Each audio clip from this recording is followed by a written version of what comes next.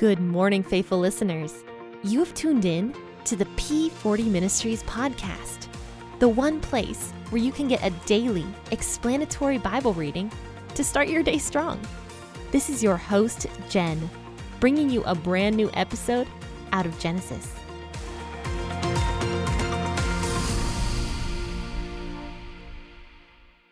Hello, friends and faithful listeners. Happy Wednesday, and thank you so much for tuning in this morning to the P40 Ministries podcast, where we will be discussing Genesis chapter 49, verses 1 through 15 this morning. So turn with me in your Bibles to that chapter, and let's go ahead and start reading this. I will be reading out of the WEB version, as I usually do, so grab your cup of coffee, like I have mine right here with me. But let's go ahead and start reading this chapter of the Bible. Jacob called to his sons and said, "Gather yourselves together, that I may tell you what will happen to you in the days to come. Assemble yourselves and hear, you sons of Jacob. Listen to Israel, your father. Reuben, you are my firstborn, my might, and the beginning of my strength, excelling in dignity and excelling in power.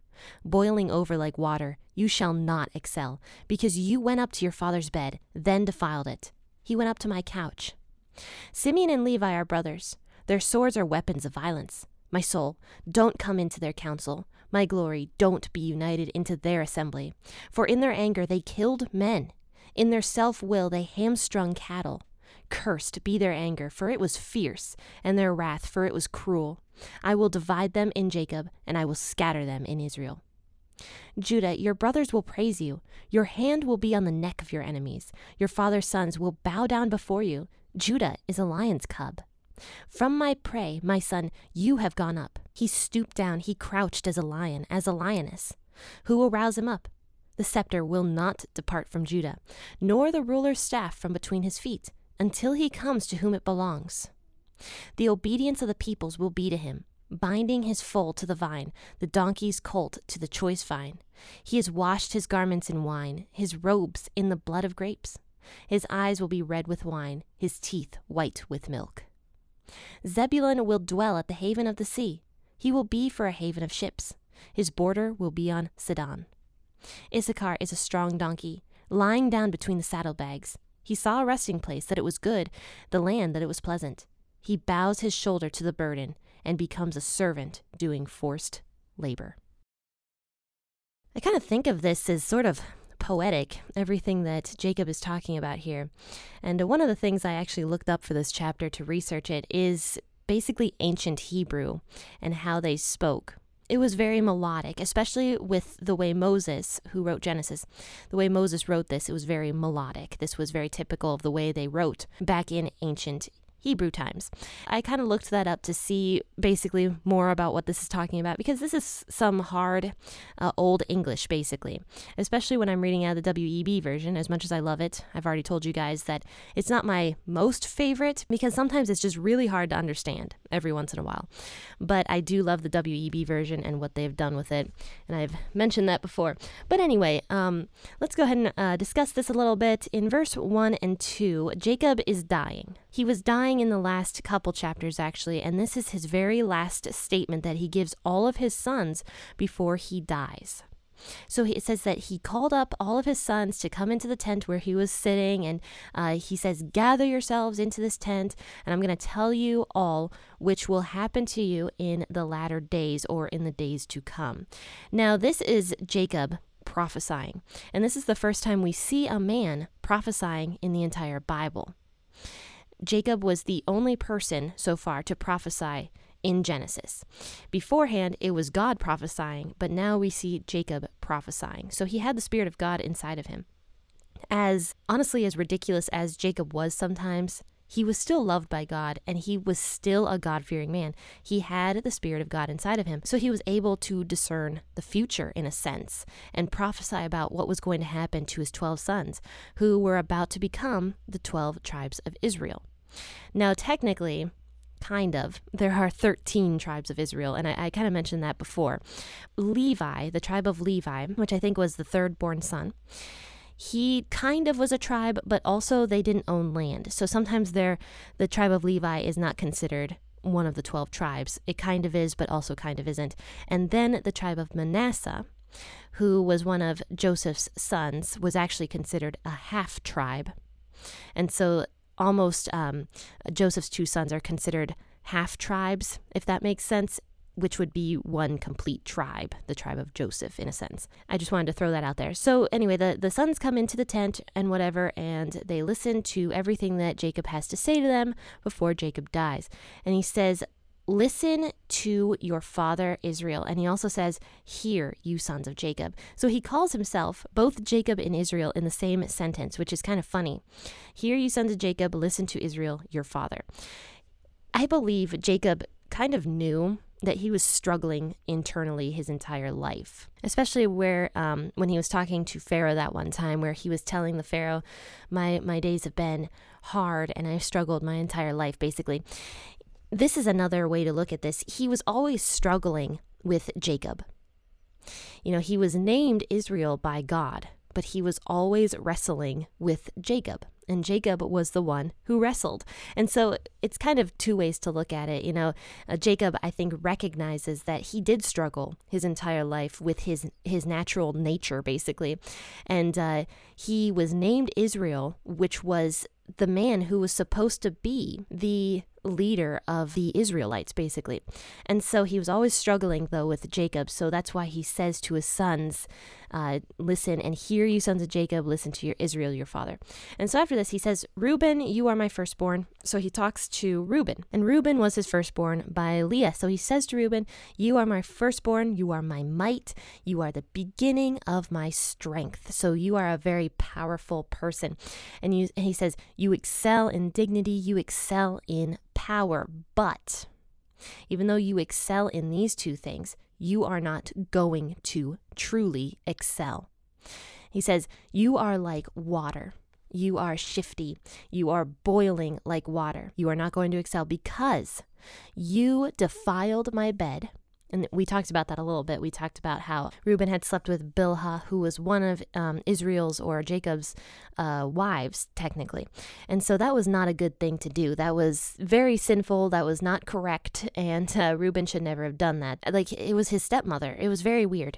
And so Reuben ended up doing that. And because of that, basically Jacob is saying that Reuben and the tribe of Reuben are not going to excel, which is exactly what happened. Later on, when we start talking about the different tribes, we will actually see that the tribe of Reuben, they had nothing. Like they didn't really excel at all. They didn't have any kings coming out of them, no prophets, nothing like that. They were just a basic, boring tribe. In fact, some people even say, I was reading about this, some people say that Reuben was the last of all the tribes. They were the last, the most boring or unsuccessful, I suppose. But it's kind of going back to, we've been reading a lot in Matthew about how the last will be first and the first will be last. Reuben was the firstborn son, but because of his actions, he became the last. That tribe became the last.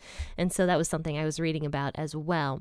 So after this, after he talks about all of this to Reuben, he says, Simeon and Levi are brothers, so they were the second and third born. We talked a little bit about Simeon and Levi several chapters ago, but Jacob says, Simeon and Levi are brothers. Their swords are weapons of violence. My soul, don't come into their council. My glory, do not be united into their assembly. So he's kind of cursing them a little bit for what they had done to the men of Shechem.